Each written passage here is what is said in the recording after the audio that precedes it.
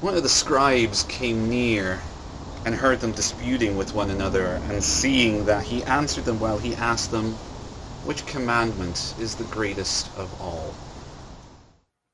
The first is, "Hear, O Israel, the Lord our God, the Lord is one. You shall love the Lord your God with all your heart and with all your soul and with all your mind and with all your strength." The second is this, "You shall love your neighbor as yourself. There is no other commandment greater than these." Then the scribe said to him, "You are right, teacher. You have truly said that he is one, and besides him there is no other, and to love him with all your heart, and with all the understanding, with all the strength, and to love one neighbor as oneself. This is much more important than the whole burnt offerings and sacrifices." When Jesus saw that he answered wisely, he said to him, "You are not far from the kingdom of God."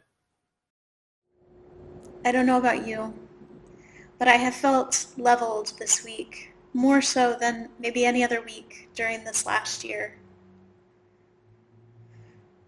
The reeling of the murders in Atlanta, the violence against Asian Americans and Pacific Islanders, those of Asian descent, to be followed by another act of indescribable violence in a grocery store in Boulder, Colorado, where 10 more people lost their lives.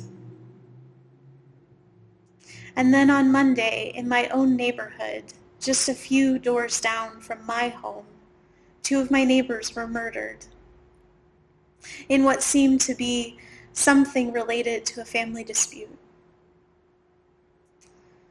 Dr. Carol Brown worked for PCC. Those that knew her described her as loving and generous, giving of all that she had to her students and her colleagues.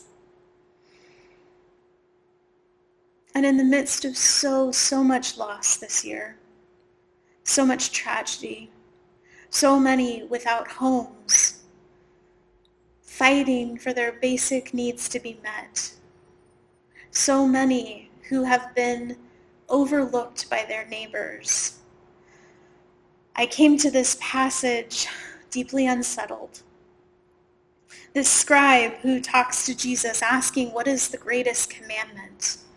Not just the greatest, what is the first? What is the primary? What is the commandment of all of the commandments that have been given that should help us understand those other commandments?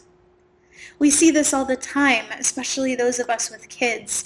What is the thing that you actually want me to do, Mom or Dad? What is the thing that I actually can't do that helps me understand where I might let some things slide? We can't hold on to that many laws and commandments as are given in the Old Testament. We can't hold on to all of the traffic laws that govern our traffic, and so we decide, should I cross over the double yellow lines, or should I hit another car? Should I speed to get out of the way in this particular situation? We have our own way of prioritizing laws so that we can make judgments. And that's what this scribe is asking. Jesus, how do I discern, make a judgment about what law it is that I should keep? And Jesus responds, "Hear, O Israel, the Lord your God is one. Love the Lord your God with all your heart, with all your soul, with all your mind, and with all your strength. And the second is like it, love your neighbor as yourself." Now, these commandments are not linked together in the Old Testament. The Shema, or the Hear, O Israel, is in Deuteronomy 6. And the command to love your neighbor, while sprinkled throughout different sections of the Old Testament, seems to be most directly quoting from Leviticus 19. Jesus lists these two as the guiding principles for the kingdom of God. These commandments are the ones by which we discern when the kingdom is come near to us, how we discern that we are making the right kinds of judgments about what it means to be members of the kingdom of God, what laws we are following as citizens of this kingdom, of this economy of God. And the first to love God is not just to love God in a euphoric, transcendent way when everything is going perfectly fine, but it's to love God in the valley of the shadow of death, to bring to God our grief and our sorrow, our anxieties and our fears, wrap that up together with our deep loves and passions, to give of our whole selves, mind, body, strength, to offer those to God in love. And the second, linked so closely by this conjunction and, that it doesn't seem to be necessarily any lesser than the first commandment, to love our neighbor. You may remember the story of the Good Samaritan, where someone comes to Jesus and says, well, Jesus, who is my neighbor? And instead of answering directly, Jesus responds with a story, telling the story of a man who is robbed and left for dead on the road to Samaria. This man is a Jewish man, and all of these people walk by who very realistically and reasonably were his neighbor, both in proximity and because they shared the same culture.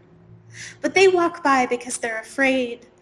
They don't know what had happened to him. They don't know if they might be putting themselves at risk. And it's the Samaritan person that passes him by, that stops and not only tends to his wounds, but takes him to an inn and pays for someone to take care of him, and comes back to make sure not only that the man has recovered, but also that the person taking care of him has been made whole, that he was justly compensated for all of his efforts. That's what it means to be a neighbor according to Jesus. The kingdom of God requires much of us, friends. It requires more than I think we often anticipate.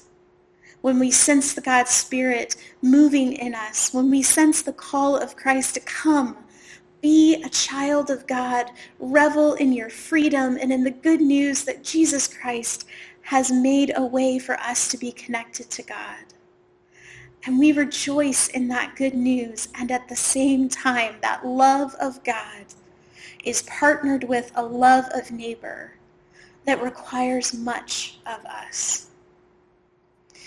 As you continue to listen to these stories from the Gospel of Mark, stories about what it's like to be in the kingdom of God, stories about Jesus' life as he prepares for the last few days of his life that we will be reflecting on this Holy Week. What do you notice? What do you see that you didn't see before? And how are you moved to act, to follow in Jesus' command, to love God and to love neighbor? In the name of the Father, Son, and Holy Spirit. Amen.